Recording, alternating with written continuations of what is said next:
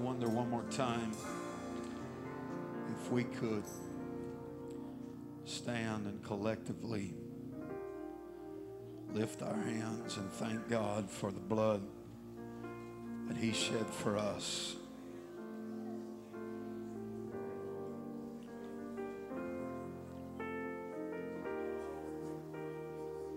Come on, let's really thank Him.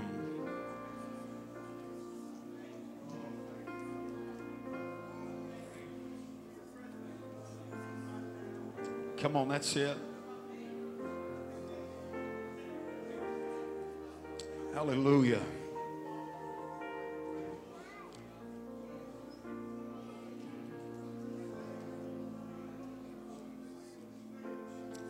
Hallelujah, Jesus. Hallelujah, Jesus.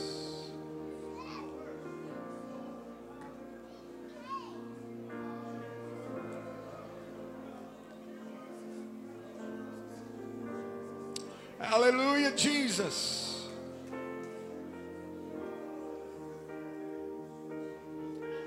Hallelujah, Jesus.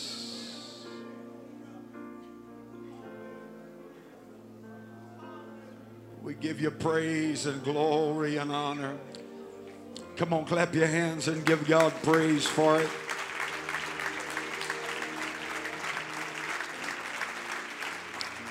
Come on, put your voice with it. He's worthy of it.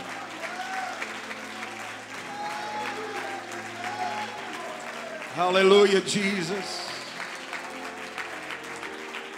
Hallelujah, Jesus.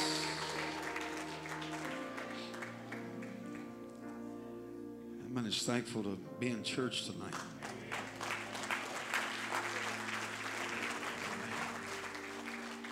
Praise God. I have anticipated being in the presence of the Lord all day today. So thankful for what He's doing. Thankful to be a part of the kingdom of God at such a time as this. This is an exciting time to be a part of the church. This is an exciting time to be a part of the church.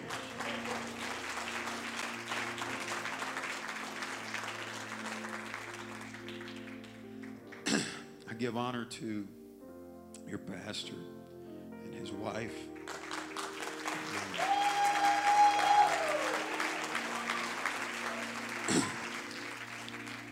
And there's been very few places. In fact, Brother Gilbert and Denison is one of 3 places I can think of just right off the top of my head that I knew before. I knew beforehand, long before. In fact, many years ago, my pastor and uncle preached a lengthy meeting in this church. And I actually came with him here during that meeting. I've known for a long time.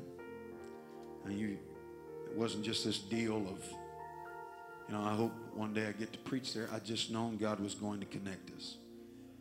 And we have mutual friends. In fact, we have close mutual friends. And other than God's timing, there's no reason why we shouldn't have been connected before now. But God's timing's perfect. It's perfect. And I've not known them long, but I love them. I appreciate them. And I love their children, praying for their children.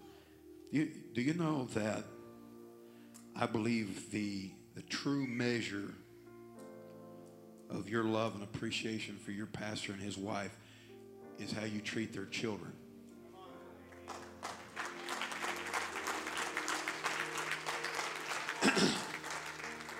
And being a preacher's kid's a deal.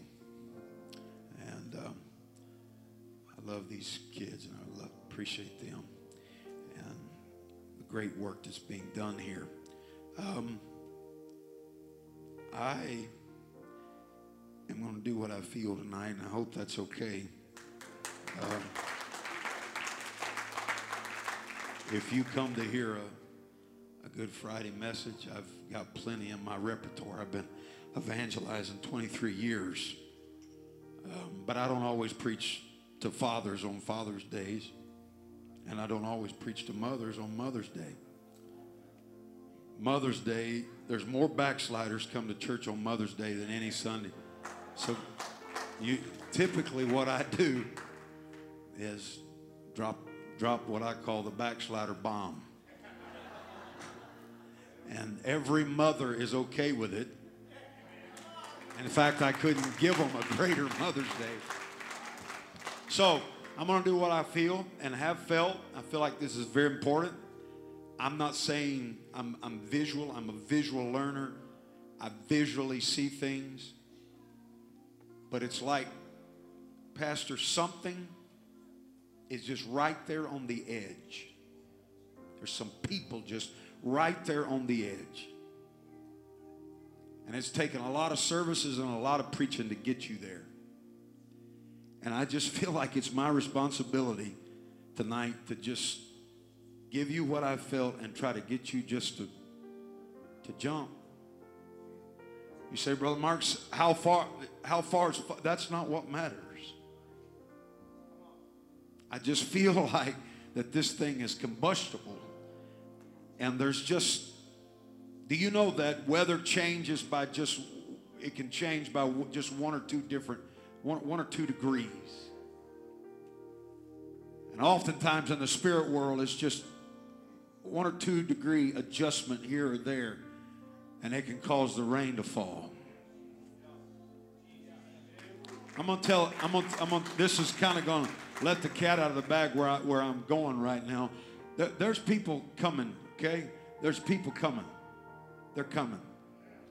But listen, there's people that look like us that are coming, and there's people that don't look like us that are coming. But listen what I want to tell you. You don't need somebody to move in here in order to see your dreams fulfilled. Everything you need is already in this house. We just got to figure out how to get everybody engaged and plugged into what God's doing.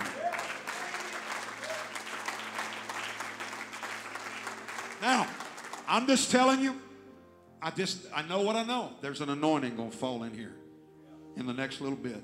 I'm talking about God's going to dump something on us. And I want you to receive. I want you to receive what I have to tell you. Romans chapter 16. I've been well taken care of. And it's because of faithful people like you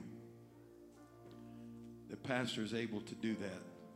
And so thank you, Brother Gilbert, but also thank you to all these faithful people out here that give. Because without you, there would be no need for us. Well, I've never heard a preacher say that before. Well, you just heard one say it. We are here because you're here. The fivefold ministry was put into place with you in thought. Romans 16, I've left you standing here for several minutes. I'll just read one verse and let you be seated. Last chapter of Paul's letter to the church at Rome, verse number 3. Greet Priscilla and Aquila, my helpers. Somebody say my helpers. Say my helpers. Some translations say co-laborers, co-workers in Christ Jesus. Greet Priscilla and Aquila, my helpers. Someone say my helpers.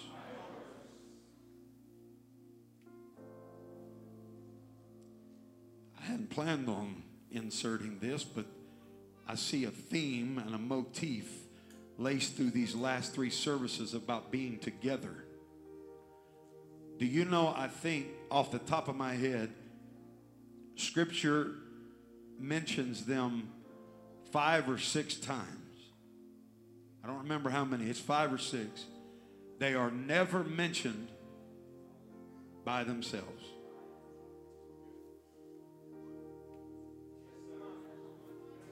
They are never mentioned by themselves. It's always Priscilla and Aquila. God is interested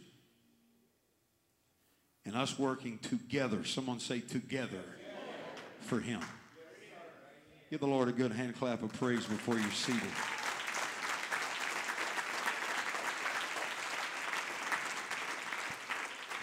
You can be seated. Hey, will you go grab my phone? I think I left it in the office. There's something I want to read off that.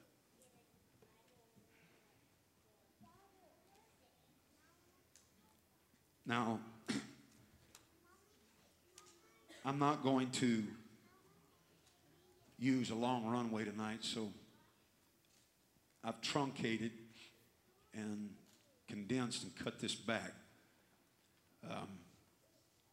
to fit here in the next 35 to 40 minutes, because I want you to get the, thanks bro, I want you to get the principle, and I want something to happen in the spirit here tonight before we leave. As I said before, I believe there's a great anointing that's going to fall in this house tonight. I need somebody to say amen if you believe that. All right, listen to what I'm about to tell you. To say that the Apostle Paul was successful is an understatement. Half to 2/3 of the New Testament was written by the Apostle Paul. 1/2 of one book was basically written about his life. That's pretty significant. Now, there's a list, and it's something that I have been amassing over the years of specific accomplishments of the Apostle Paul. And again, tonight, I will not give you a bunch of specifics, but I do want to give you something I feel like is very important and critical, and I think it sets this up. At the end, when he has finished his race, historians, Bible scholars tell us that the Apostle Paul started somewhere upwards of 20 churches. In all of my reading over the years and research, I have never found anyone with knowledge who gave him any less credit than 15. So between 15 and 20 churches during his lifetime, he specifically 15 to 20 churches. He individually was responsible for the groundwork, the going up, the starting, the establishing, and the going forward of between 15 and 20 churches. That's pretty impressive, seeing that he did it on foot.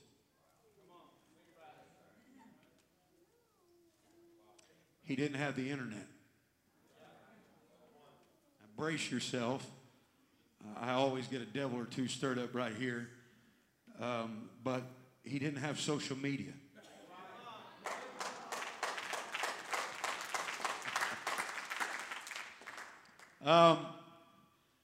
I seen somebody the other day yesterday from hours and hours and hours away from here, and said something about going to ask me to do something tonight. He said, but I know you're going to be in Denison preaching. How'd you know I was going to be in Denison preaching? Well, we're utilizing the technology that we have. The Apostle Paul did this without a computer.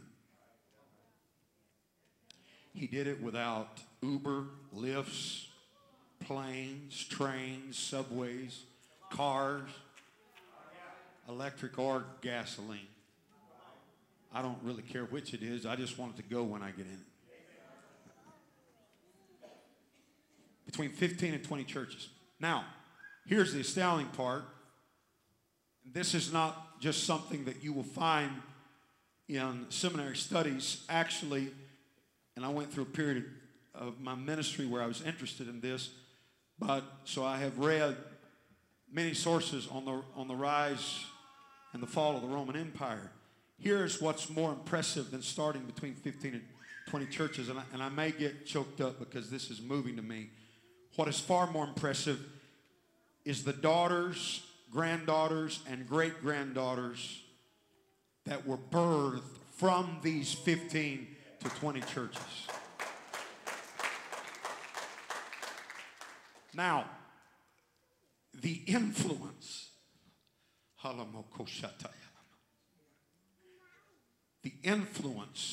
the motion, and the movement.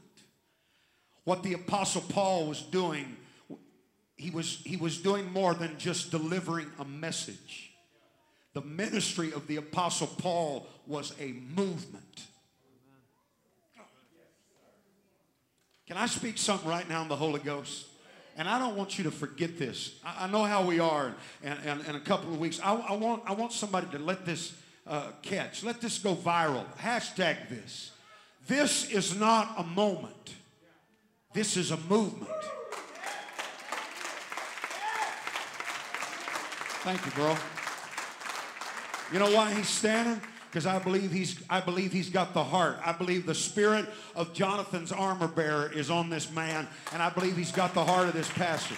Let me just go ahead. I hope this is all right. Let me just go ahead and just air it. Just let me clear the air right now. If you're waiting, oh, he's zealous. Oh, he's just a zealous young man. He's got a lot of fire and zeal, but he's going to cool off. He'll calm down. I'm going to wait this over. I'm going to wait this out. I'm just going to hunker down here. Come on, dig my heels in. And all this talk, radical talk about revival and impacting a city and impacting the world, it'll all blow over and we'll go back to business as usual.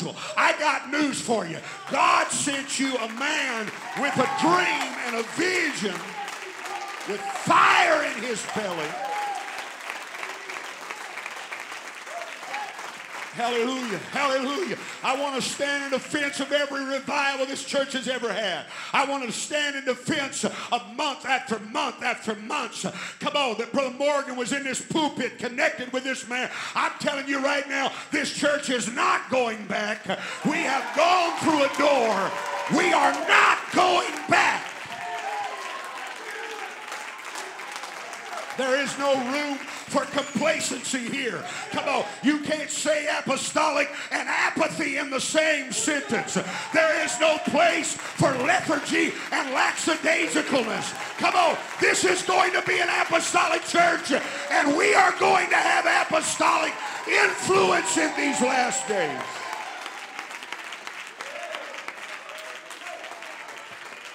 I feel something about to get on me right now. Come on. Well, it was just convenient. It was a financial decision. Let me tell you something right now. The elder didn't call Darren Gilbert to pastor here. This young man can go anywhere he wants to go. He's not here because his mama wants him here.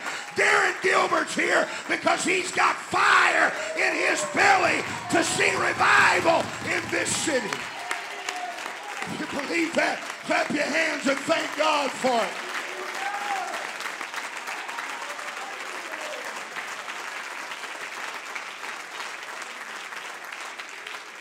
And God is raising up people right here that would die for his dream. I have prayed that the spirit of the armor bearer, come on, Jonathan's armor bearer, would rest upon this service. What are you talking about? I'm talking about when Jonathan bared his heart. The Bible said that his servant said, whatever's in your heart, let's go. We can do it. We can see it. We can have it. Anybody believe we can have it? Anybody believe we can see it?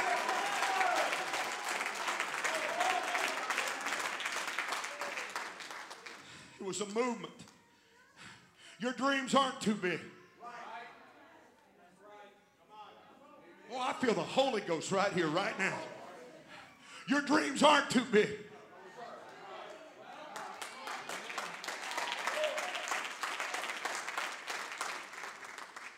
In fact, if you tell me you had a dream from God and it doesn't seem impossible, I'm probably going to question you whether or not it was really from God.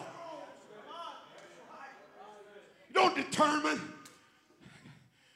This is one thing I love about this guy. We're about the same age, but he's receiving what I'm saying to him right now. He's receiving me not as a peer, but a prophet, and I'm speaking to you right now. You don't determine whether or not a dream's from God. Come on, as to whether or not everybody's on board with you. You don't determine whether a dream from God is a dream from God. Come on, according to how many people are behind your dream.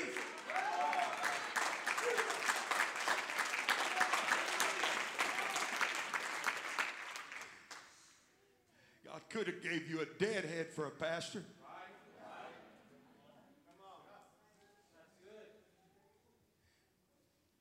You're standing in defense of his aggressiveness? Absolutely.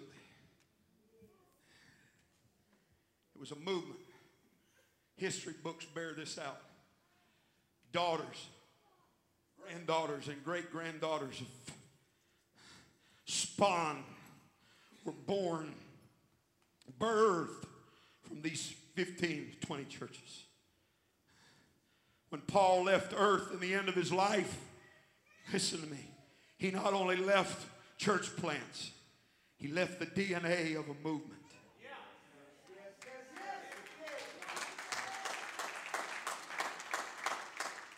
I can't speak for what everyone else is doing, and I'm all about ministry having nice things within their means.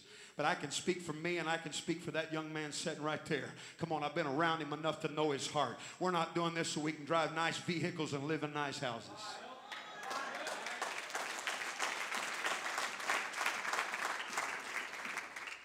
He left the DNA of a movement. History books bear it out. Watch that it would eventually spread to the extent that even the Roman Empire itself would surrender to Christianity.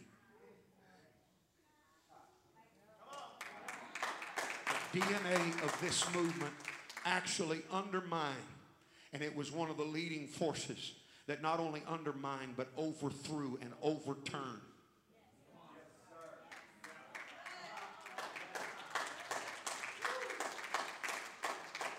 Now, if you think that the Apostle Paul was able to write half to two-thirds of the New Testament, if you think that the Apostle Paul was able to do this by himself,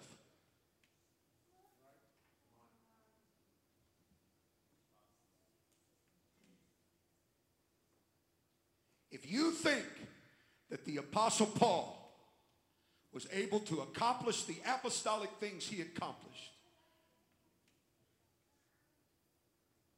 totally and completely just because he had the desire and the zeal to do it, you're wrong.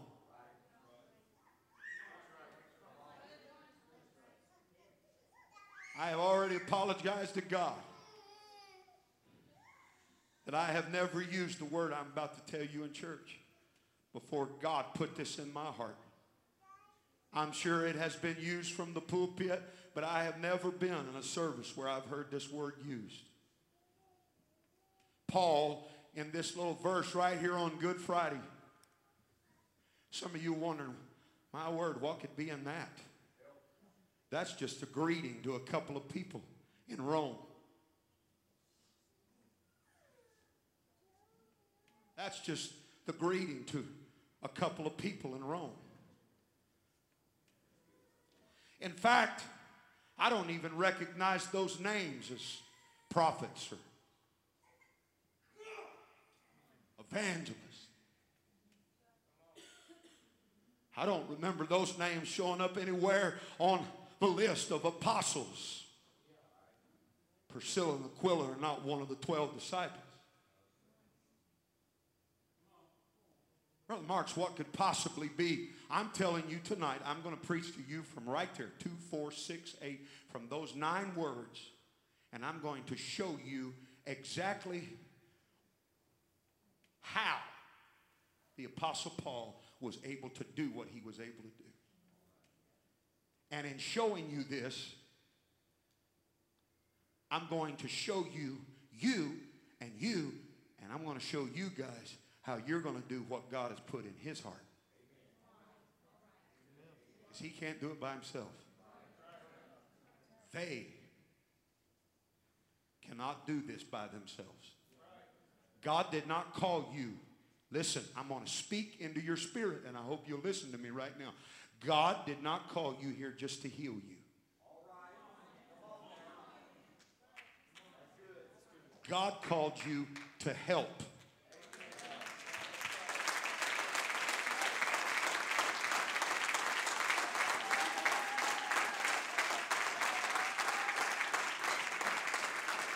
And I'm going to tell you something after 23 years of doing this that might shock you.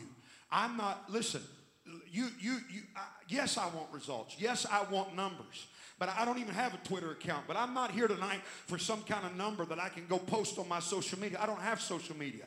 In fact, if I were given the choice of having asked big numbers tonight or hearing big numbers from you, come on, I'm not interested in this as one night flash in the pan, bang deal. I want something to happen here tonight where 2 weeks from now, 2 months from now, 2 years from now,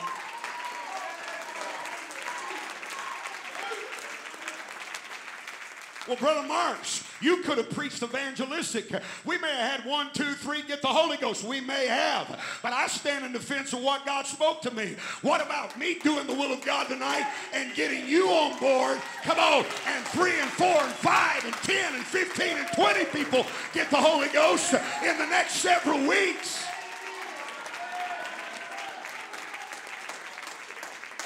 God didn't just bring you here for you to get help and then for you to go to a holding pattern. I feel this right now. There's healing in this place. I'm thankful you can be spiritually healed here. But I want you to hear this preacher. To whom much is given, much is required. God has brought you here for such a time as this. There is a place for you in this body. There is a ministry for you in this body. There is...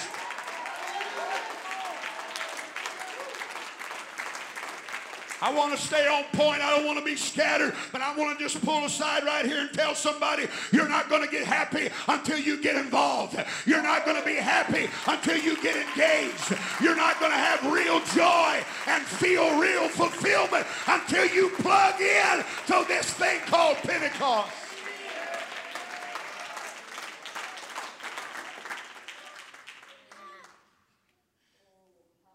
God didn't bring you here.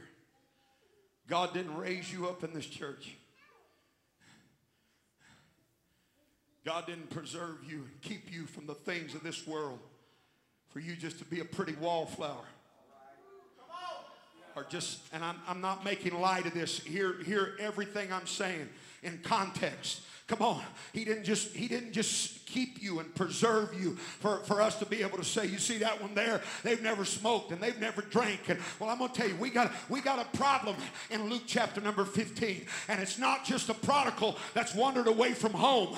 Come on, to me, the bigger problem is the elder son who was still at the house, didn't know what he had, didn't know who was in the house with him. Come on, I'm preaching to us right now. I want you to understand, come on, the sky's the limit. You want to be used of God? There's some place and some position right here for you to be used by God.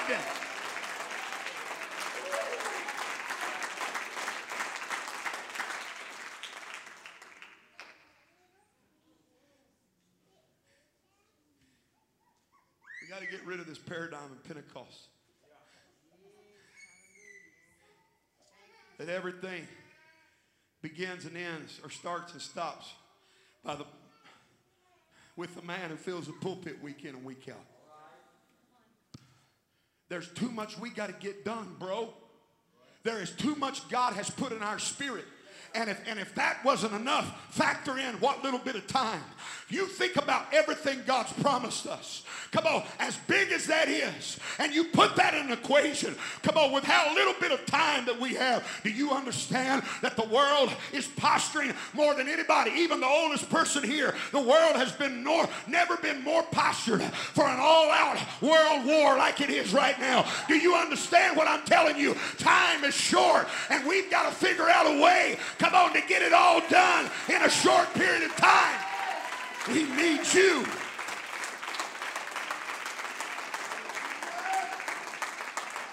Come on, I felt the Holy Ghost when I said that. We need you. We need your talents. We need your abilities. We need your anointing. We need your help.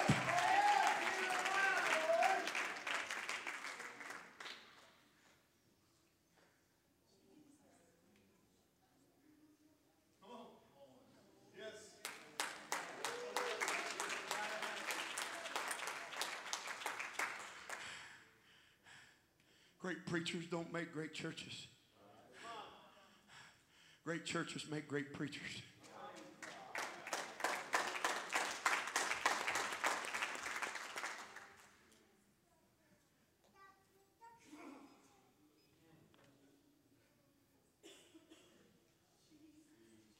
Keep having people in here that God urges you to have.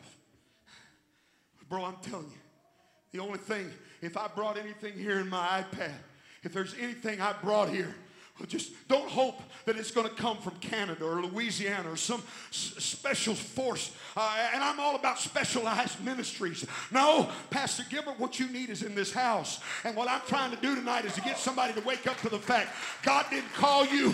Come on.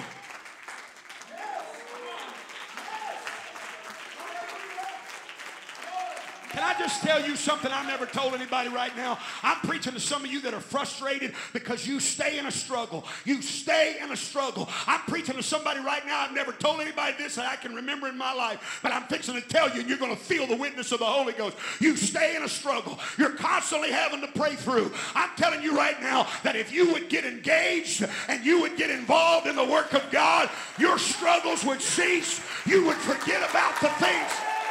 I need somebody that'll testify to that right there.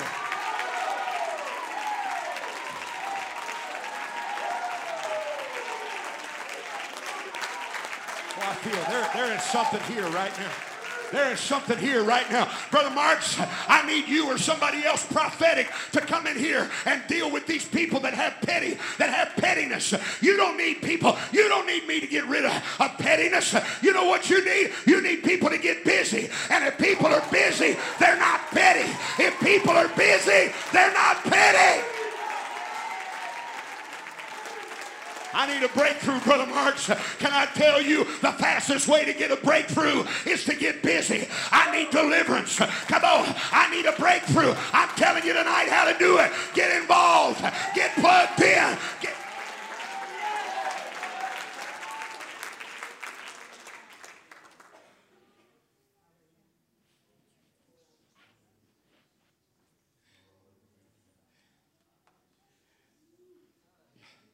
We got a problem, people here running their mouth. Let me tell you, every time I watch patterns, Pastor, and people are moving their mouth when they're not moving their feet.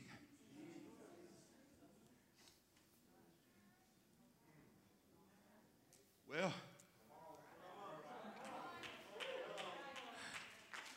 I don't see anywhere where the complainers got entitled to any kind of opinion.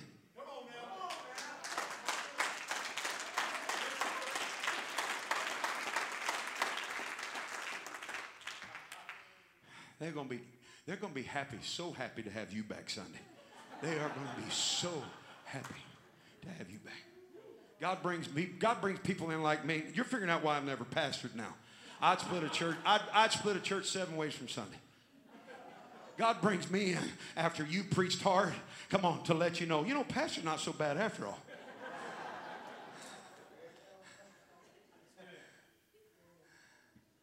I I call it the foot-mouth disease. That's why Joshua told them, if we're going to get these walls down, you got to close your mouth.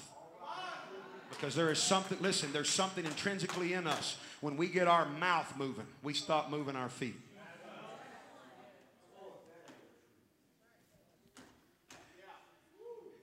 Bet they ain't having a Good Friday service like this anywhere else.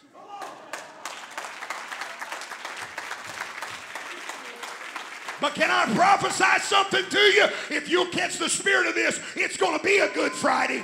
If you'll catch the spirit of this, it's going to be a Good Friday.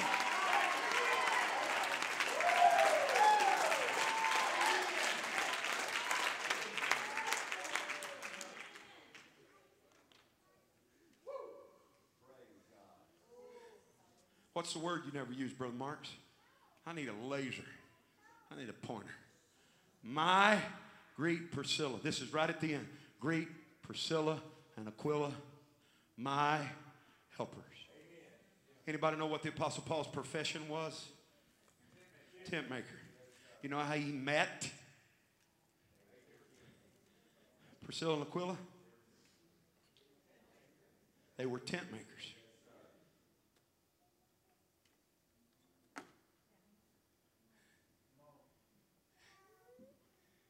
Stuff started to happen that caused them, this Jewish couple, to have to leave.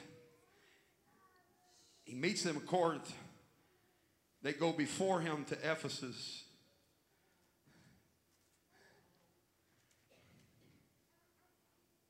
And he left them there when he went to Jerusalem. And now circle back around and they're back in Rome. And that's why he's greeting Aquila and Priscilla. Which, by the way, while there's some that these are not power names to you, Apollos would be a power name. These people mentored, housed, encouraged Apollos, which was a flaming evangelist. They did that. These are the people that, in another place, the Apostle Paul said they would have taken a shot from me. That's the loose Mark's transliteration. I think what it says is they would stick their neck out for me.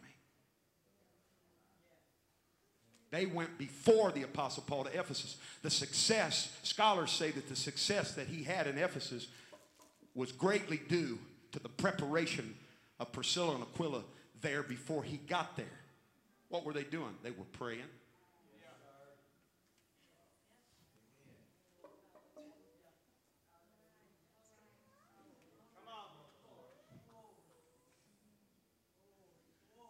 Greet Priscilla, and he's fixing to tell us how he got all this done in such a short period of time. Greet Priscilla and Aquila. Somebody say with me, my helpers in Christ. Say it again with me. My helpers. Say my helpers. Say my helpers. That is the Greek word there. Here's the word I've never used. Here's the word I've never used in church until this. The Greek word there for my helpers is the Greek word where we get our English word synergy from.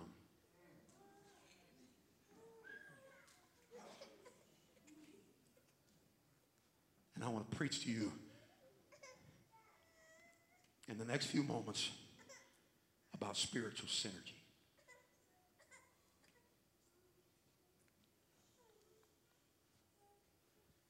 The best way to understand synergy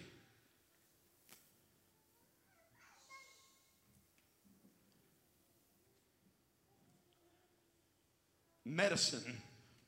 Well, there are many explanations I could give you to help you understand synergy. The world of medicine will help you. If we have anybody in the medical field, you've heard this word. In fact, this came straight from someone who was in the medical field. They teach in medicine that the fastest way to get rid of disease, blood clots, etc., listen, is through synergistic combination. Through synergistic combination. It's two or more drugs that individually produce overtly similar effects will sometimes display, listen, greater enhanced effects when given in combination.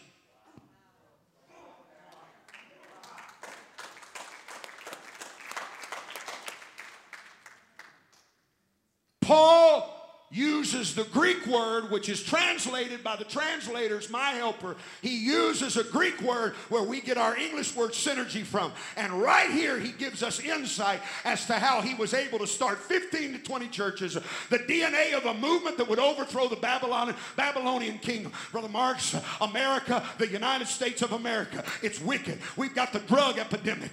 Come on, we've got fentanyl overdoses. We've got perversion. Come on, it's now pedophilia that's being accepted.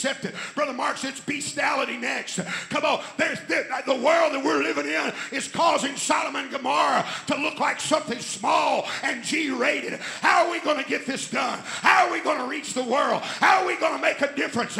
God, I'm going to tell you how we're going to do it. When we all get together, there is something that happens that is unexplainable.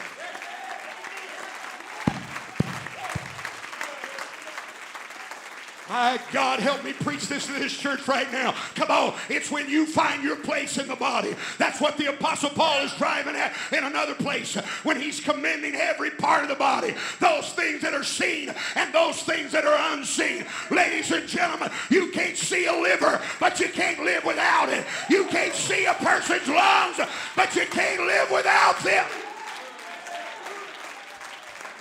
But it's the body working in unison. It's the lungs working in unison with the liver, and the liver working in unison with the kidney and the helpers.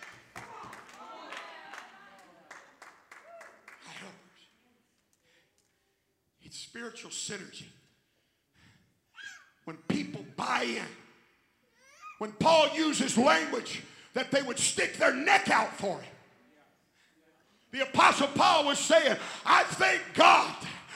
This is not just wasted space. This is not just filler. I'm not just taking the last few verses of the end of this letter to the church in Rome just to be nice. He's trying to give us insight. It's because of people, come on, that got behind my vision, that created a synergy, that created a power. Hallelujah.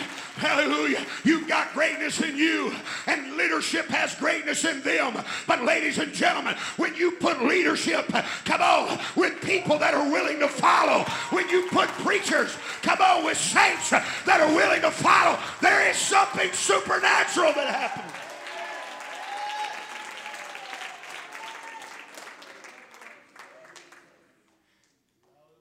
Exponentially. The potency. The Apostle Paul is explaining to us, synergy is not something you can see with your eyes. But when people, teamwork makes a dream work. And when people get together, when people get on the same page, come on, when the spirit of Jonathan's armor bearer gets on the church and says to this man, oh, pastor, if it's in your heart, do all that's in your heart. I am with you. Come on, just point in the direction. What do you need me to do? Let me tell you something right now. There is no ministry that is less than another ministry in this church. From the new converts to the person that vacuums the floor to the children's ministry. Come on, to the greeters, to the parking lot attendants.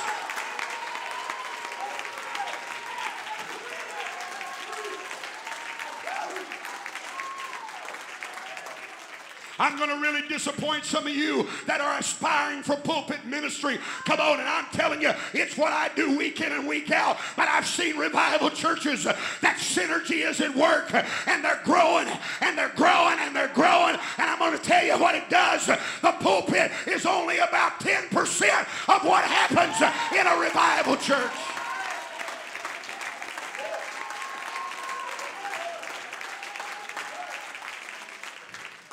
Please, know my spirit.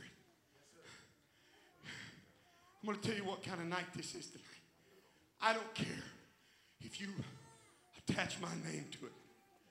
If my name becomes the match that burns up in the wildfire, I'm fine with that.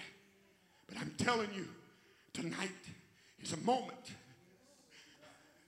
Something has got to click.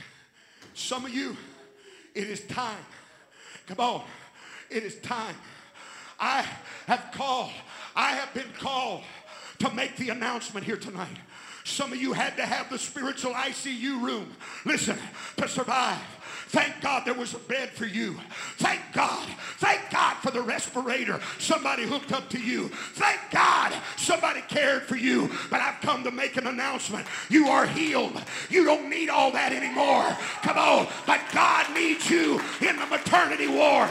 God needs you. Come on. God needs you to return what was freely given to you.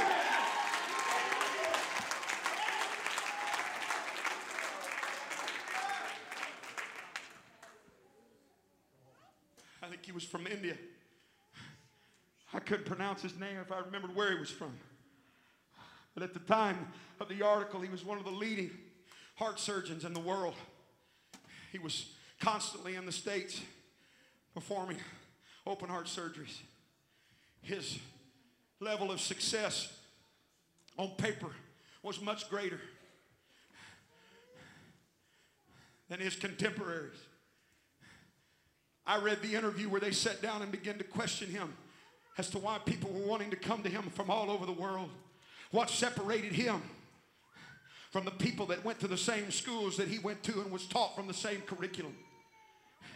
The inquisitiveness of this reporter, the adamacy of this reporter is what popped out this little pearl that I'm going to share with you right now.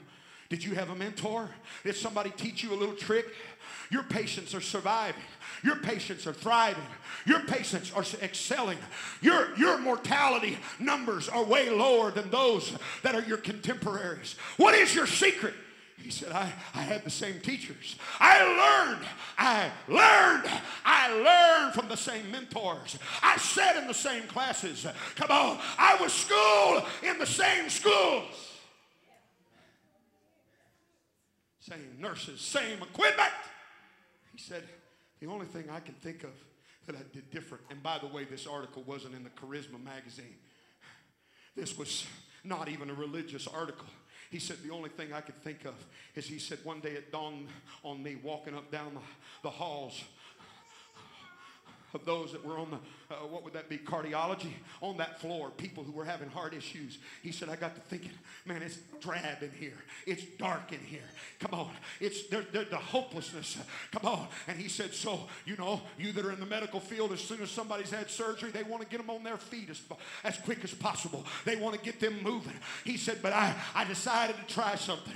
Come on. And he said, I put it in stone. It's become a part of my practice. He said, my nurses put our heart patients in a wheelchair, and they roll them to the maternity ward. Come on.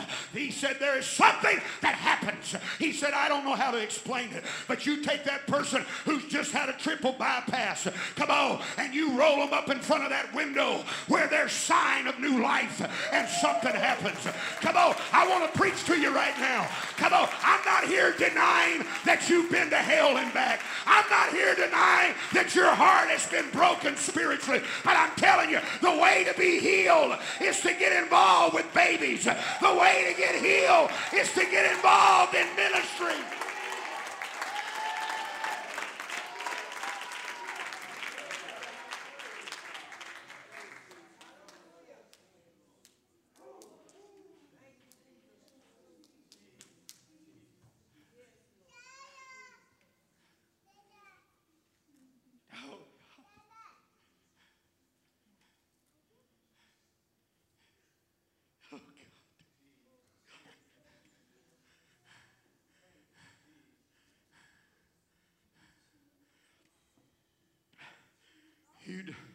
Are you a one-service guy on Sunday? You have no excuse. No, you don't even know what I'm fixing to say. Maybe you do. Go curl them toes up underneath them chairs. I'll find them. I'm going to stomp on them one way or another. You have no excuse. Used to, when we had 2 services, there was that sacred cow called a nap. We still take naps on Sunday. Well, you got time? Let me tell you something. New people that walk in here, babies, first-time visitors, people that have been here 2 or 3 times. There ought to be people in this church fight. You want to fight over something? Fight over something that matters. There ought to be people in this church pulling the arms, I'm speaking figuratively, of these visitors. No, I'm taking them to lunch. No, I'm taking them to lunch. No, I'm taking them.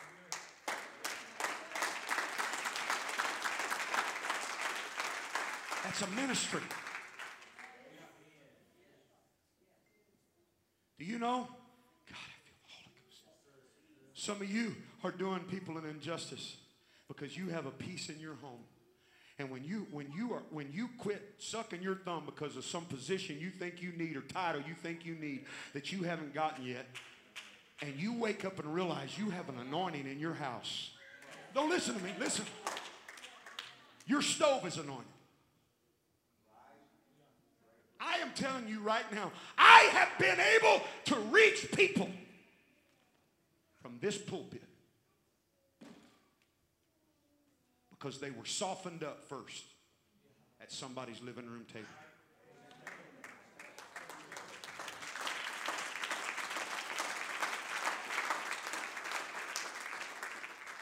I won't take a percentage because I know how easy we forget stuff. But most of you couldn't even name, or a lot of you couldn't even name the disciple that took Judas's place.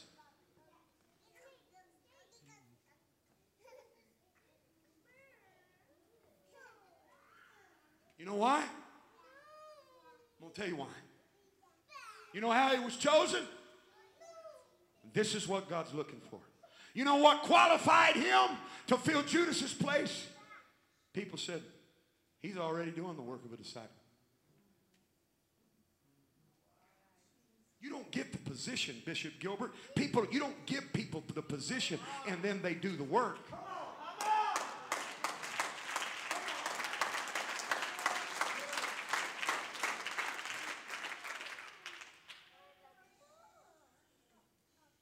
I thought you said there was an anointing going to fall here tonight. There is. Here. I'll give you an example. You like animals, so maybe an animal example. Medicine example didn't help you. I'll give you an animal example of synergy. One draft horse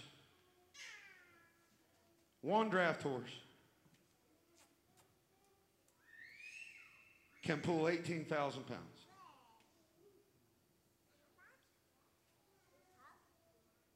Two draft horses pulling together can pull twice as much as one. Right? No. No. Synergy says, look at your neighbor and say, synergy says, if they can pull 8,000 pounds apiece, two can pull 16,000. No, synergy says that they can pull 24,000.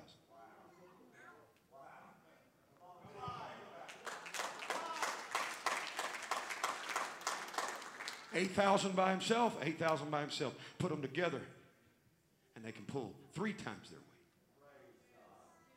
It's synergy. Now, if that don't excite you, maybe this will. If you train them and let them work together for a little bit, they can pull 32,000 pounds.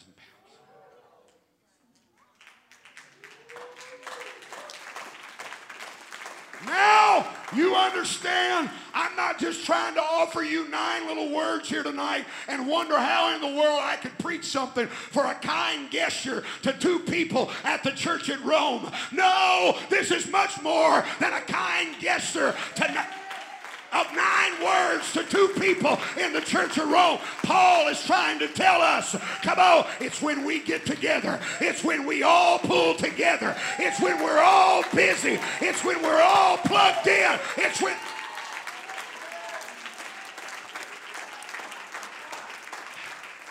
I know who I'm talking to right now, but I'm not going to embarrass you, and I'm going to do it just like this. Because I think there may be more than just this one couple. I'm going to tell you, if you'd get involved, if both of you would get involved, the marriage problems that you have right now that's trying to break and bust you up will dissolve themselves.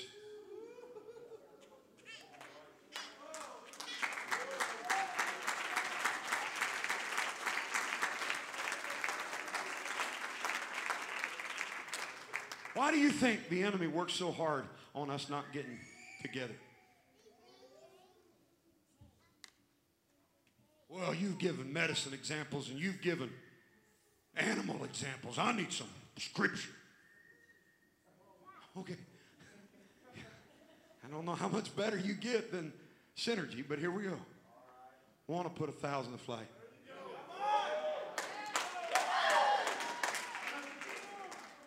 Two.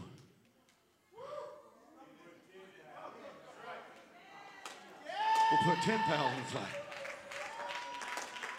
3. Where's the math nerds at? 100. How's it possible? There's $1 million right there. It's synergy.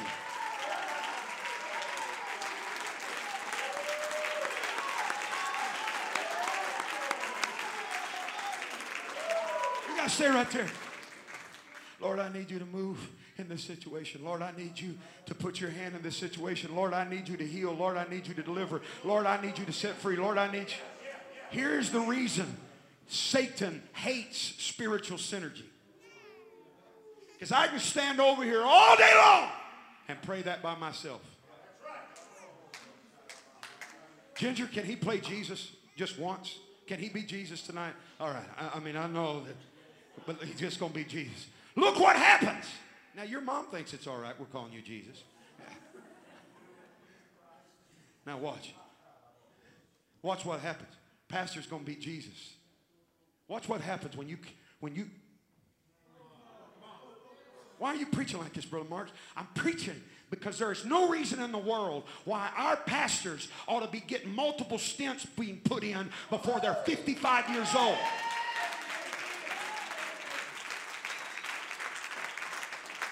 Well, how are they having revival? I'm just young enough, but I'm just old enough to have seen, come on, probably some of the greatest revival that we've had in the last 100 years. Modesto Revival Center, Brother Keys, in the late 90s. Let me tell you, it wasn't just because Brother Keys could preach faith. It was teamwork, man. It was people plugged in. It was ministry. It was people involved.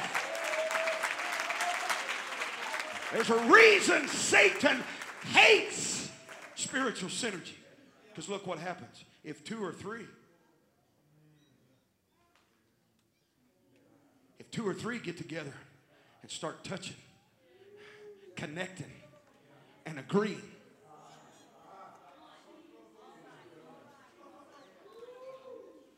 I take what God does through me in prayer and then walking up here and prophesying, and I put it with your administrative skills.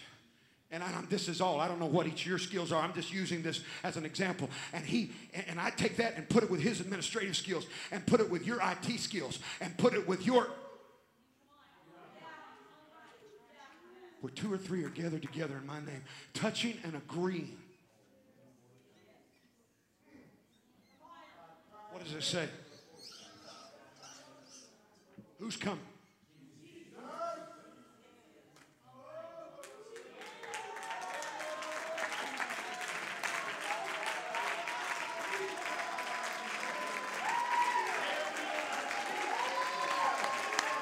You want to know where Jesus is at? I'm about to tell you where Jesus is at. He's not in heaven. Jesus is where people are working together. Jesus is where there's unity. Jesus is where the body is one.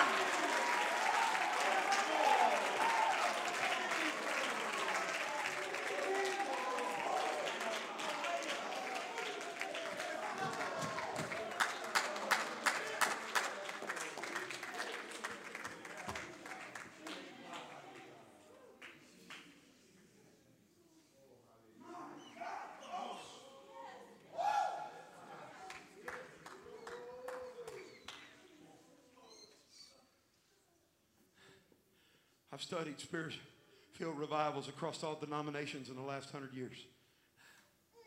There's a common thread throughout all those great spirit-filled revivals. One of the first things that spawned them was their ministry. Well, this particular article called them, it was their ministry to the undesirables of society.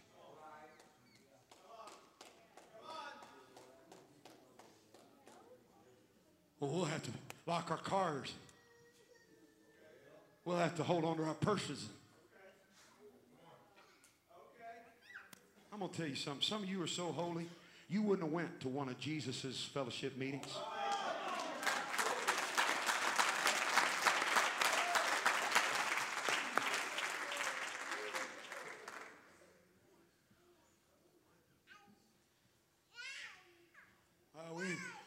It's just a lot of work, children's ministry, and bus routes. And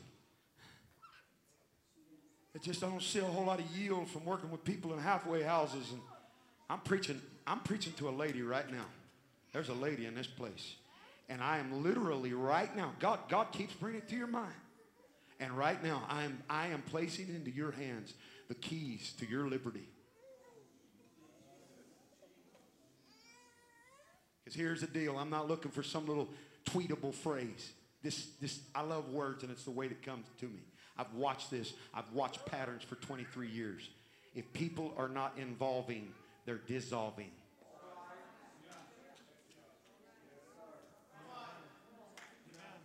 They are not engaged, they're exiting. It may be a slow fade. That's why I am all about, okay, protect the platform. I get it. I'm all about platform policies. I get that. I understand that. But that's why I'm all about, as soon as we get people, what do you guys call it? In a first steps program, as we get them moving in the right direction.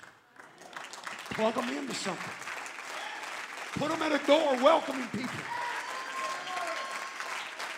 Well, they don't look like us. They're never going to look like us if we don't get them involved.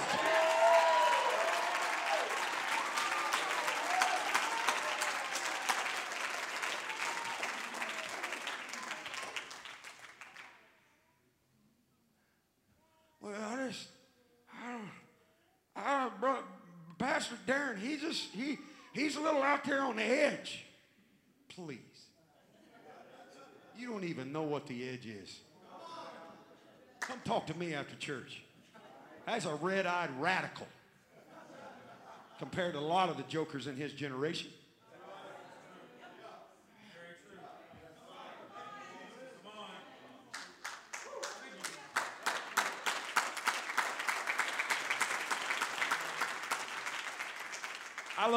How many love music?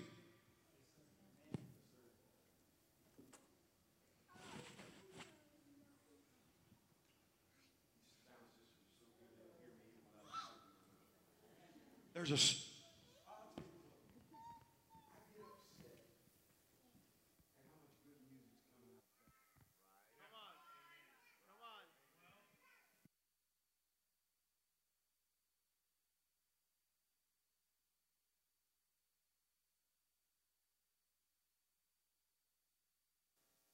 Brother, in my opinion, and it's, to some of you, it's old now, but goodness of God,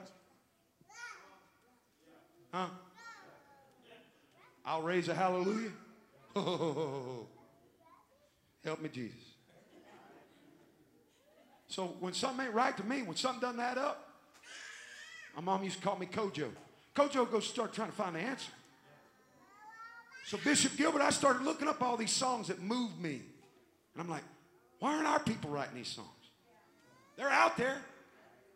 Why aren't they up there reaching and grabbing them down? Boy, I will absolutely be castigated for what I'm about to say. You know what? I started going to the credits and looking at lyrics. Do you know what I found?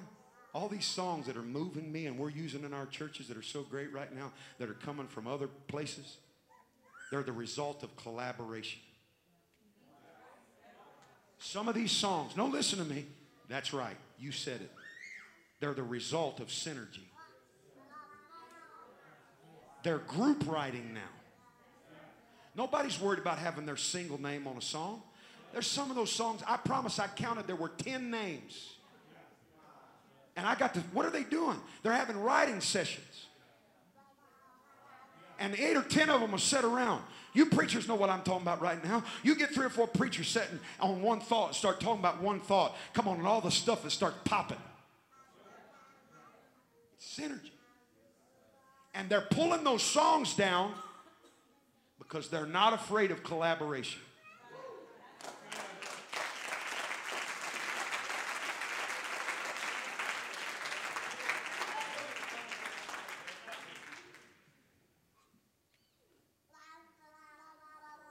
I'm getting close to an hour. Somebody told me it's probably a rumor that you guys have a shut off at an hour. The mic's going to go off or something. Y'all, they didn't work today, a lot of them.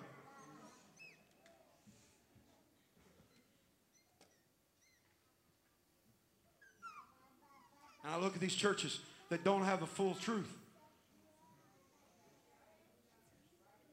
It's serve, serve, serve, serve, serve, serve. They got a ministry for the ministries.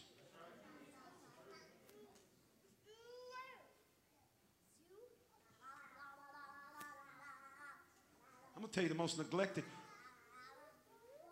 You used to think it was the prophet, but that's a cool word now. The most neglected office of the fivefold ministry. I'm going to tell you why it's neglected. I'm going to tell you exactly why it's neglected. Because we have isolated it to pulpit ministry. We better turn the teacher loose. The most needed ministry. Teaching brings stability.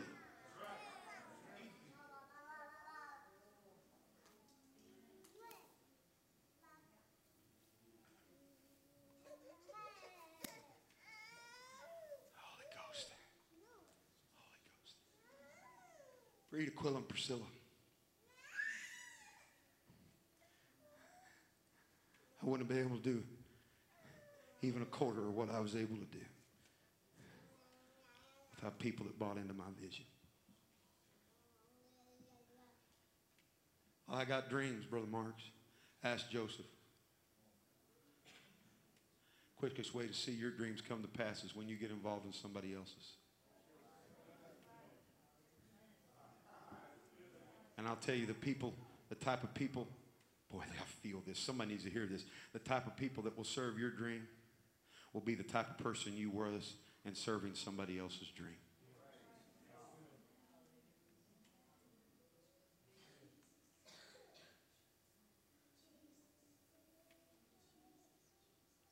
Because the days of this Zepco 33 business of baiting up for a certain kind of fish, just a line here and a line there. No, I want a net.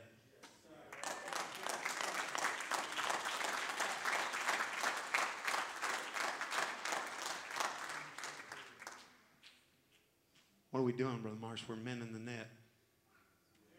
Because if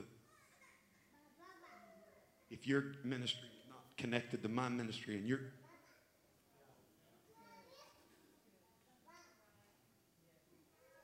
know why we have services like we had here Wednesday night? Because you can't be engaged and enraged at the same time. And whatever you've been going through, now I'm closing, but I'm gonna chide somebody a little bit right now. You sheathe your sword.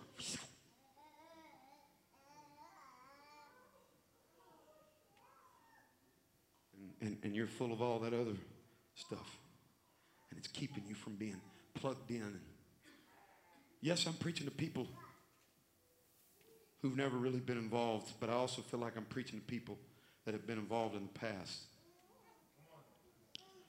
But for whatever reason, Brother Marks, I'm too old. My best days are behind me. Anybody know how old? Anybody know how old he was when he looked at the mountain? He was 80. That's right, buddy. Caleb said, give me that mountain. 80 years old. 80-something years old. John was cast on an isle called Patmos, and I'm sure he thought it was done. And God tapped him on the shoulder. said, I got one more chapter, buddy.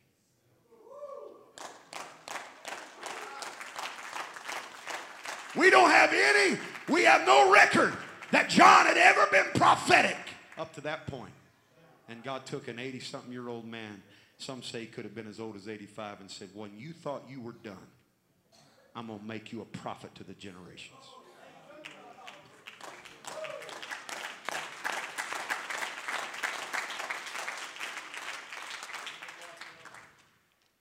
Let's stand. Jesus have mercy.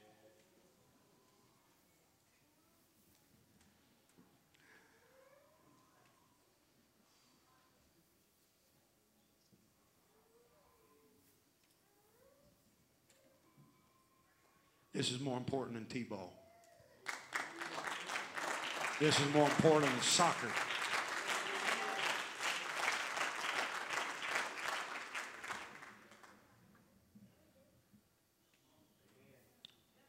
This is more important than gymnastics.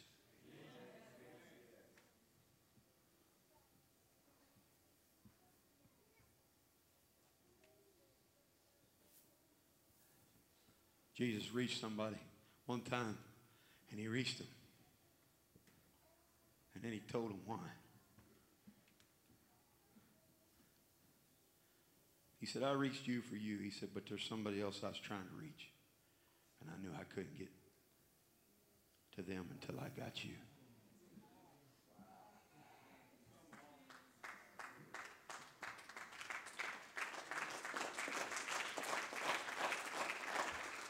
There's something for you to do that nobody else can do. The greatest homecoming I ever got to be a part of. You can come and finish. I was preaching a revival in Calgary, Alberta. I knew the lady. I knew who she was. I didn't know a whole lot about her. I'm not even sure. I was there in revival. I'm not even sure. I think it was her husband who desired for me to be a part of the service. I just didn't know her that real. I knew she was a sweet lady. I just got to be honest with you. I underestimated her. I wasn't the only one that underestimated her. I listened to the gasps over and over and over across that full congregation that day. As one young lady after another, and one young man after another, and people that were once young, now were older, walked across that stage and got that mic. You know what her ministry was? Cards. She wasn't real vocal. She was shy. One by one, Pastor Gilbert. Young ladies broke down. Now, moms who were once young ladies that said, I wouldn't be here. I wouldn't be raising my kids in the church. I listened to Pauline, which is, she's one of their bright stars. She's a wonderful singer. She's sung at everything in Pentecost. She couldn't even keep her composure. Tears running down her face. And she said it was the cards of that lady right there. She said, when I didn't have the answers, when I didn't feel connected, something would come in the mail.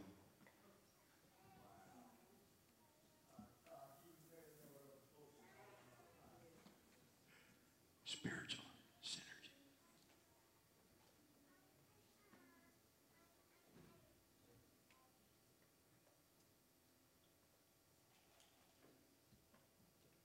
I said his name, you know who he was. He's one of the greatest scholars in Pentecost alive right now.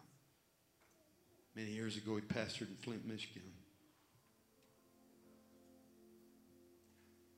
A man that they won, and that church is now in a church in Birmingham. And he said, I sat there and listened to this man teach that morning, my first Pentecostal service. And he said, my mouth gaped open. I never heard anything like it, never felt anything like it.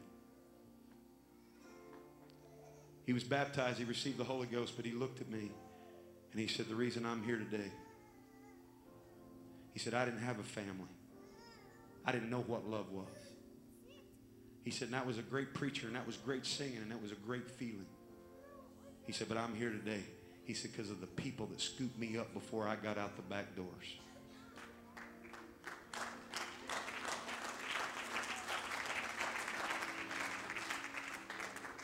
Last I read, I know the world we're living in is pretty wicked, but the last I checked, it's illegal to have a baby and just walk out of the hospital. God wants to give this church babies, but he's got to be sure there's people here that are going to take care of them. The church will do no greater work. The greatest work of the church is making disciples. And we have got to the place we have put so much emphasis on the birth.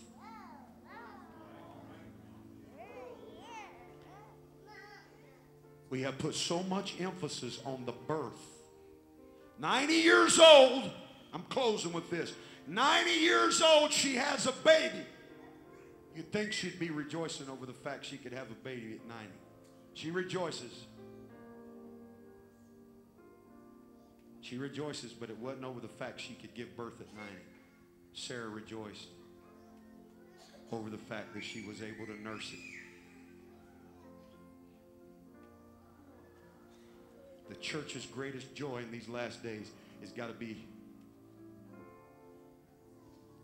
that we're able to take care of what God gives us. Do you know Abraham rejoiced over the same child, but he rejoiced when it was weaned? God gets happy in this. The Heavenly Father gets happy in this. Angels rejoice when they repent. Sarah rejoices when she's able to sustain the child. But the daddy rejoices when the child is able to stand on his own 2 feet.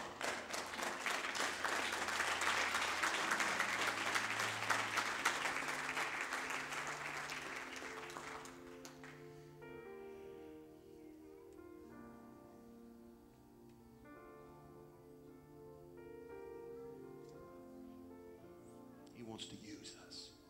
He wants to use you.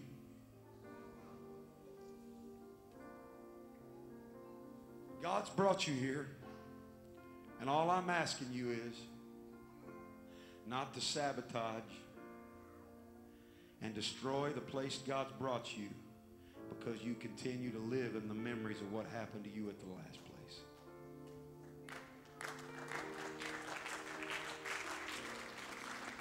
Get involved. Get off of the peripheral.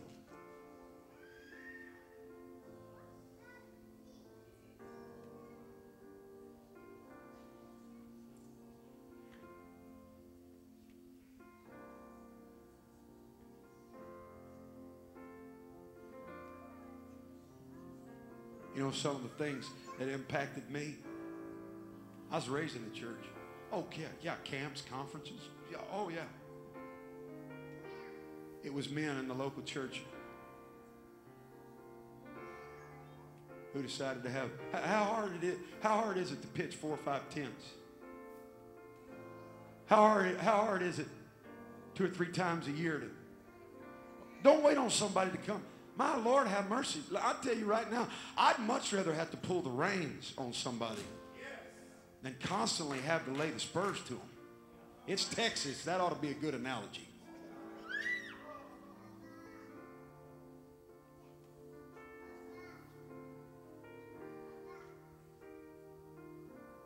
That's ministry. Do you know, ladies? Do you know, ladies? This is not all on her.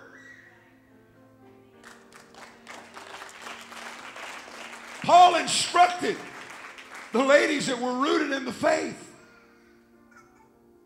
Teach the young lady.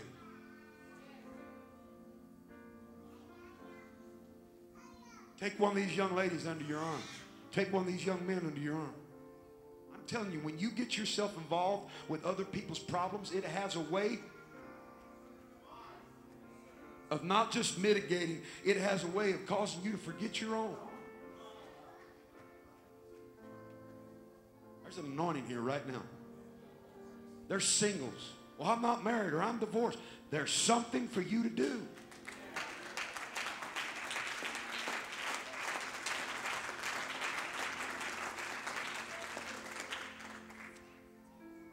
sure it's out there. I've never heard of it. Maybe God just put it in my spirit right there for somebody to think about it.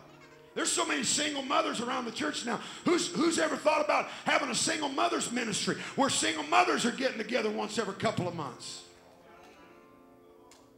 If you're going to group text, don't wait on us to call you in, and don't wait on us to have a board meeting and have a vote. And no, just come on, find something, put your hand to something, come on and do something with all of your might.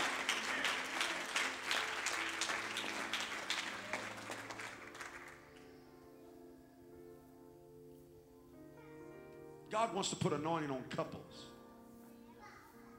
Tonight, God wants to put anointing on couples. God wants to put an anointing on couples tonight.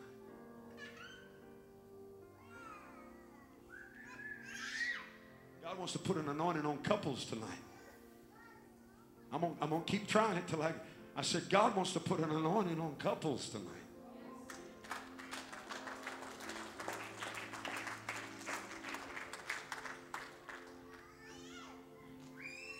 Somebody's catching the cue right now. God wants to put anointing on couples tonight. Young people, singles, stay with me. Don't check out. Together. Somebody say together. Sir, quit waiting on her. Get her by the hand. She'll follow you. She'll follow you. I promise she's been waiting on you to do this. You go ahead and take the lead tonight. It's an answer to her prayers. You're not going to offend her. Just go ahead and do it right now. An anointing. Would y'all come stand right here? An anointing. Singles, young people, elders. You want an anointing to fall on you? You want to be a part of the spiritual synergy of this church? You want to be in the middle of what God's doing? You want to leave a mark? You want your life to count? Get out from where you're at. Come down these aisles, fill in these spaces and holes. Come on, that ought to be everybody in this house. God's putting together the team. We're not in competition. Hey, a servant has never been intimidated by another servant.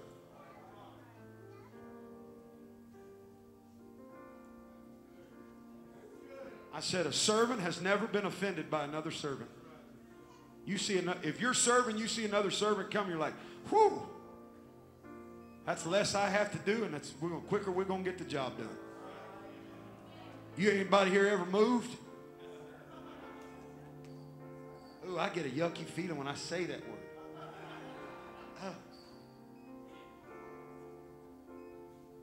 You got people show up to help you move. I guarantee ain't nobody in this place ever turned them away. No, I got this. I got 84 more boxes to carry, but I'll carry them out by myself. No, you're going to take all the help you can get. Because a servant appreciates another servant. Now, kings are territorial. Kings feel threatened. But God's looking for servants. My prayer is that this will sink in. My prayer is that anointing will fall. I believe when she sings, it's going to fall. And my prayer is months and years from now, you can look back and say, you remember that Good Friday service? I came thinking we was going to hear something about the cross.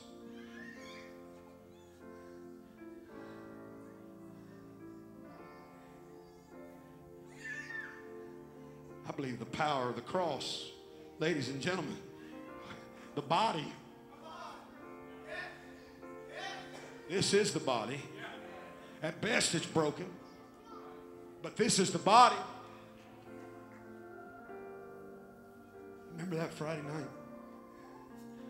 I'm talking about a husband and wife several months from now looking back and saying, man, something happened right there for us.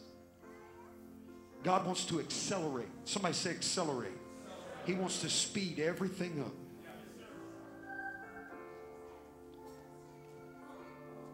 It's through synergy. Synergy is what does that.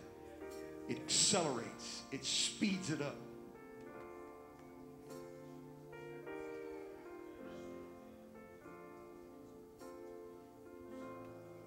He's all nice, so he won't tell you this, okay? But I'm not real nice, so I'll tell you. Why would you want to jump out of the ocean to go flail and flop around in a mud puddle somewhere just so you can be the head fish?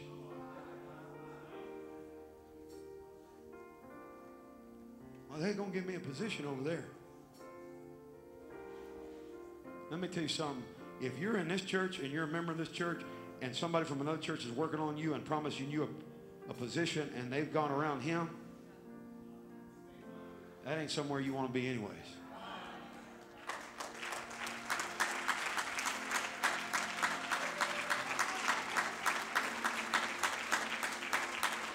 You know, it's just getting too big. It's just getting too big at True Church. If you got a problem with this thing getting big, you're going to have a real problem, because it's just going to get bigger and bigger. Come on, and bigger and bigger. And the bigger it gets, the more help we're going to need. Are you ready to start training people? Are you ready to start teaching people? Are you ready to be a mentor? Lift your hands right now. Come on, I'm going to pray the prayer. Come on, I'm going to pray this prayer. Lord Jesus, I pray that the anointing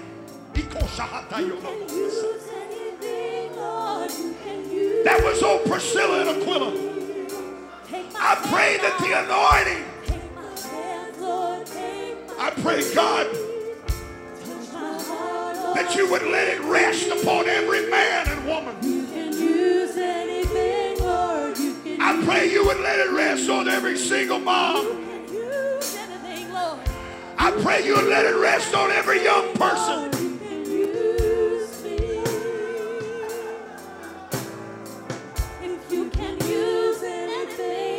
Come on, lift your voice. I pray an anointing to serve. I pray an anointing to work. Give me the vision.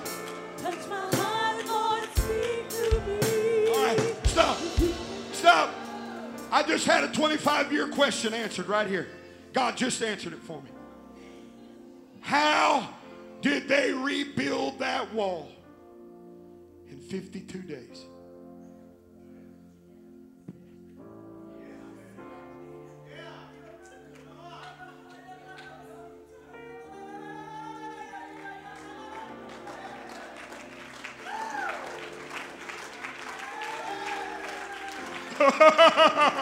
How did they rebuild the wall in 52 days?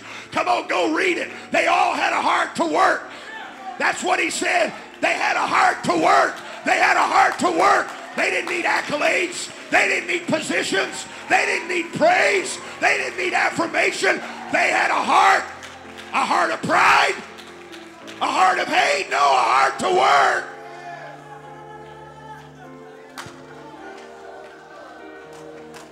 How are we going to get this done? I'm going to tell you how we're going to get it done. Something wonderful happens when people work together. Something miraculous happens when people work together.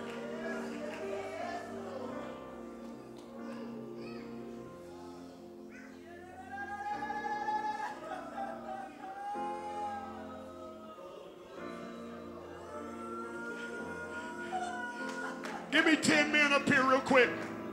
I see it. I'm going to do it. Give me 10 men up here. Oh, up here with me. Pastor, come up here.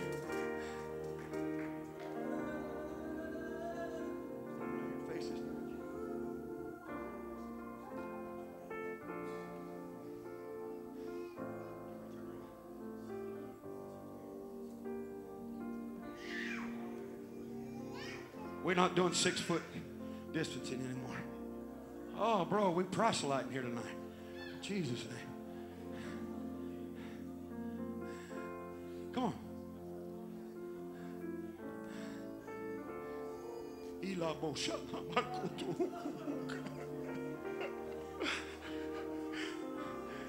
God didn't give you a salvage title when he saved you. Just sit over and mind your business. You ought to just be happy to be here. No, God's got a purpose. God's got a purpose for your life.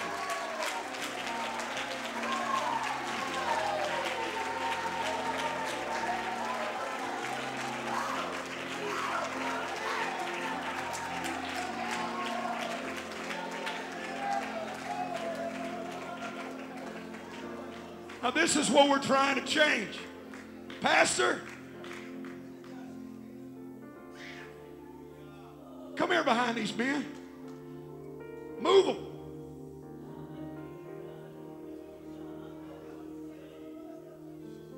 Come on, move them.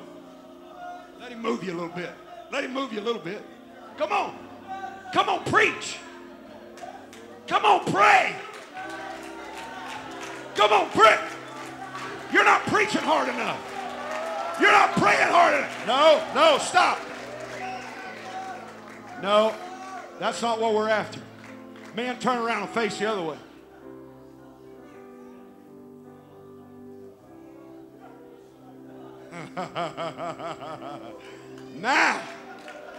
Now, y'all push him. Turn around, go the other way. Turn around, go the other way. Y'all push him. Come on, you see what I'm trying to tell you right now? That's synergy. You see, that's how that's supposed to work. Come on, that's how that's supposed to work. He's a shepherd. He's a leader.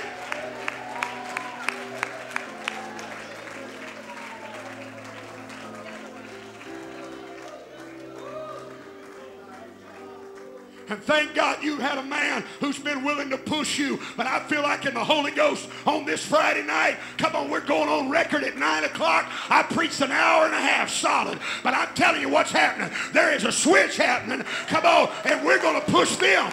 We're going to propel them. Come on, anybody ready to go? We want to know your vision. We want to know your dreams. We want to see God fulfilled.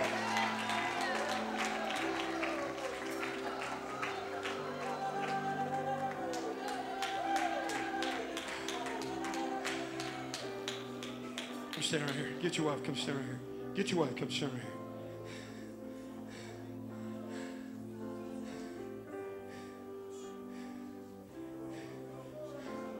When I walked in here the other night,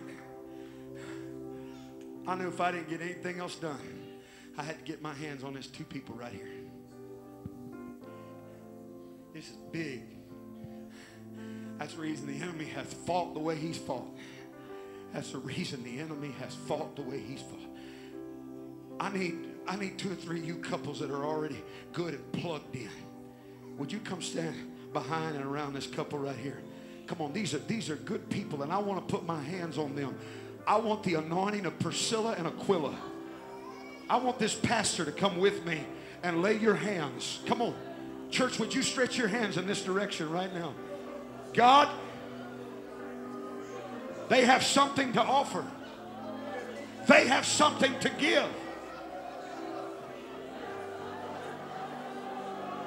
I don't want them to feel disjointed. I don't want them to be peripheral.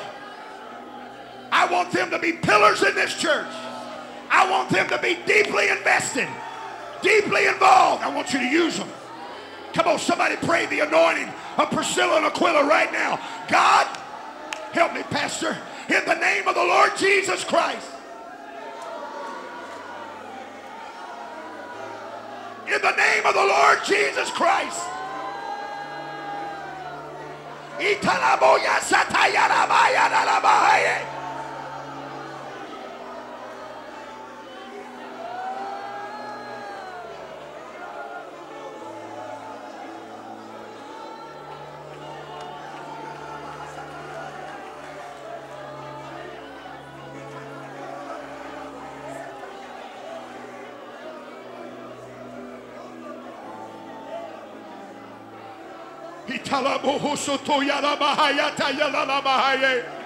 God, in your name, Jesus. In your name, Jesus. In your name, Jesus. Come on, that's it. Come on, that's it. Come on, that's it. Come on, that's it.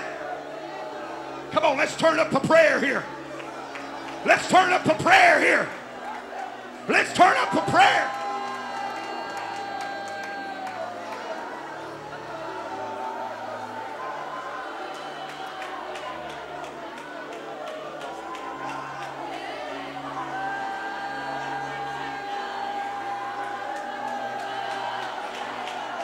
Oh, see. Oh, my God. Holy Ghost right now.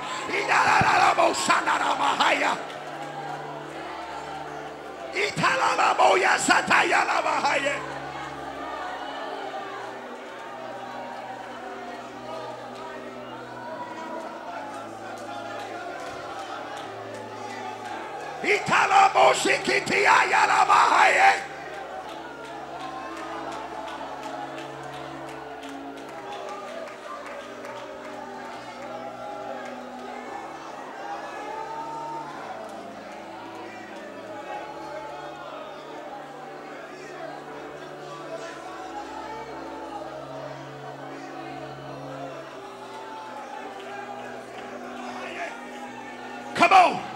Who's going to lead a ladies' prayer meeting? Who's going to lead a ladies' prayer meeting? Who's going to start a ladies' prayer group?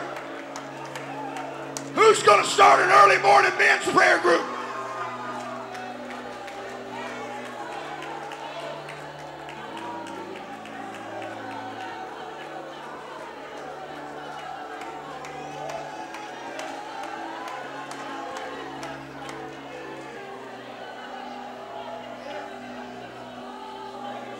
Plug it in. Plug it in.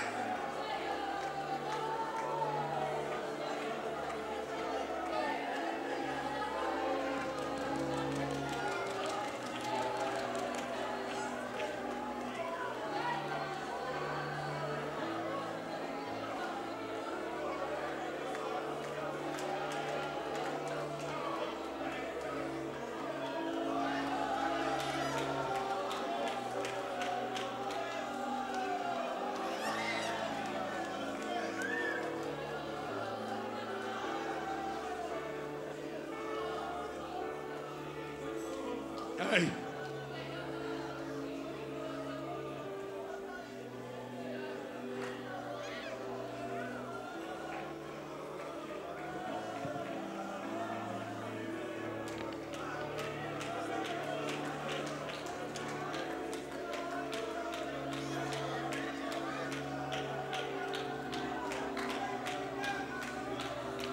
Come on. God wants us to do this as a family. God wants us to do this together.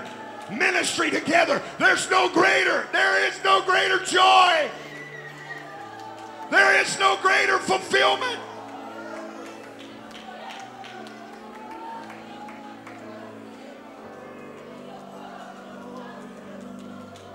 Whoa!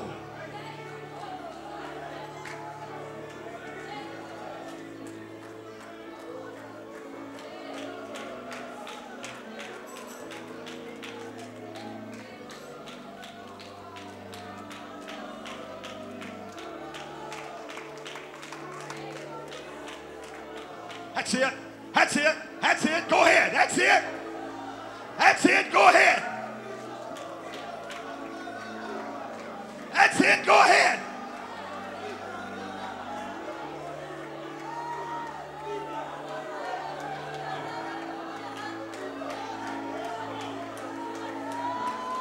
Come on, True Church.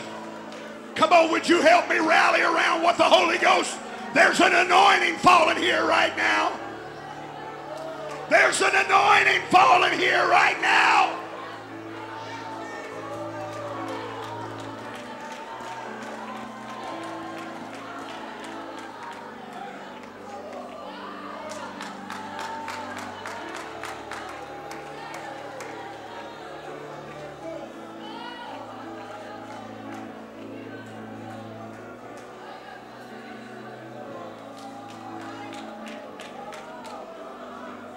Come on, you on the peripheral. I want you to look at somebody and tell them, we can't do this without you.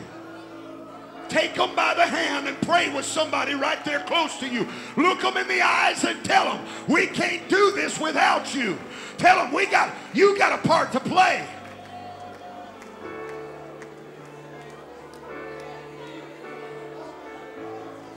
All right, folks, Holy Ghost is still moving here. If you need to go, you're welcome to go. Nobody will hold hard feelings. But some of us have got to stay.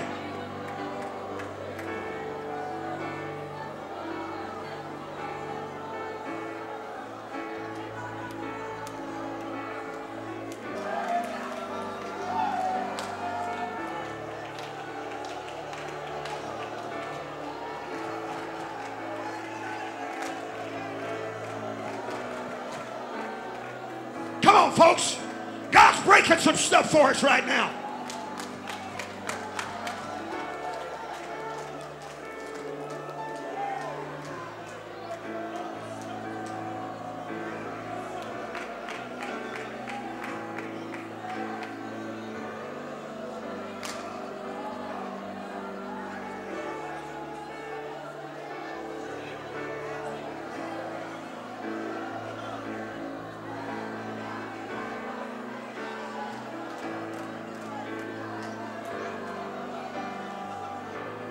Come on, you better grab somebody and pray for them right now. You better link up with somebody like you mean business. The Holy Ghost is moving in this place.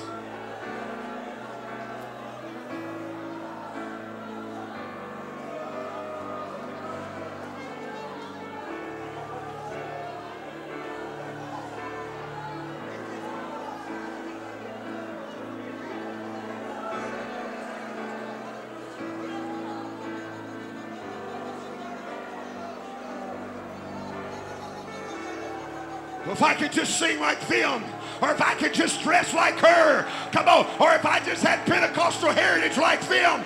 No, quit allowing the enemy to undermine your potential. Come on, you were fearfully and wonderfully made. God has put his hand on you.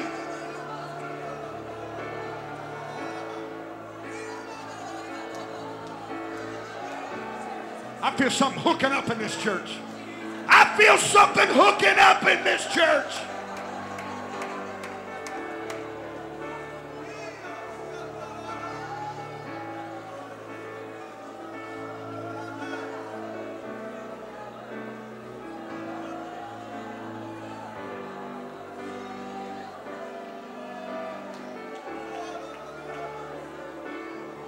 Help is on the way.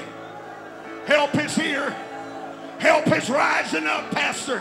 Help is showing itself. Help is exposing itself. Help is stepping forward. Help is emerging right. I feel the emergence of help. I feel help ministries emerging.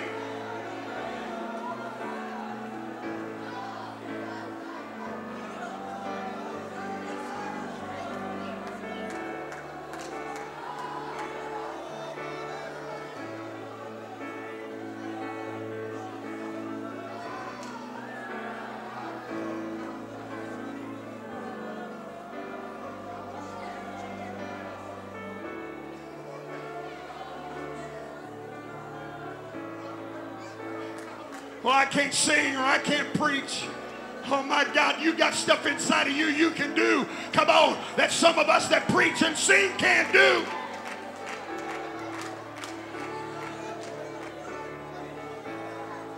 I'm not the picture perfect preacher's wife. Who told you what a picture perfect preacher's wife was anyways? Can you pray? Can you love people?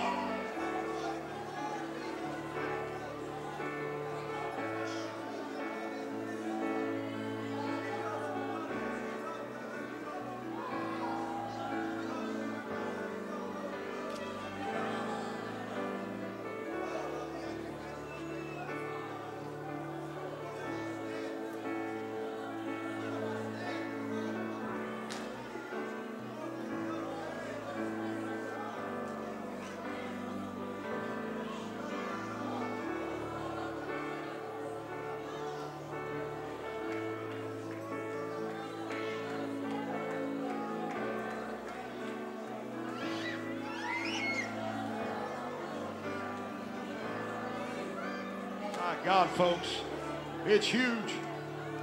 What the Holy Ghost is doing right now is a big deal.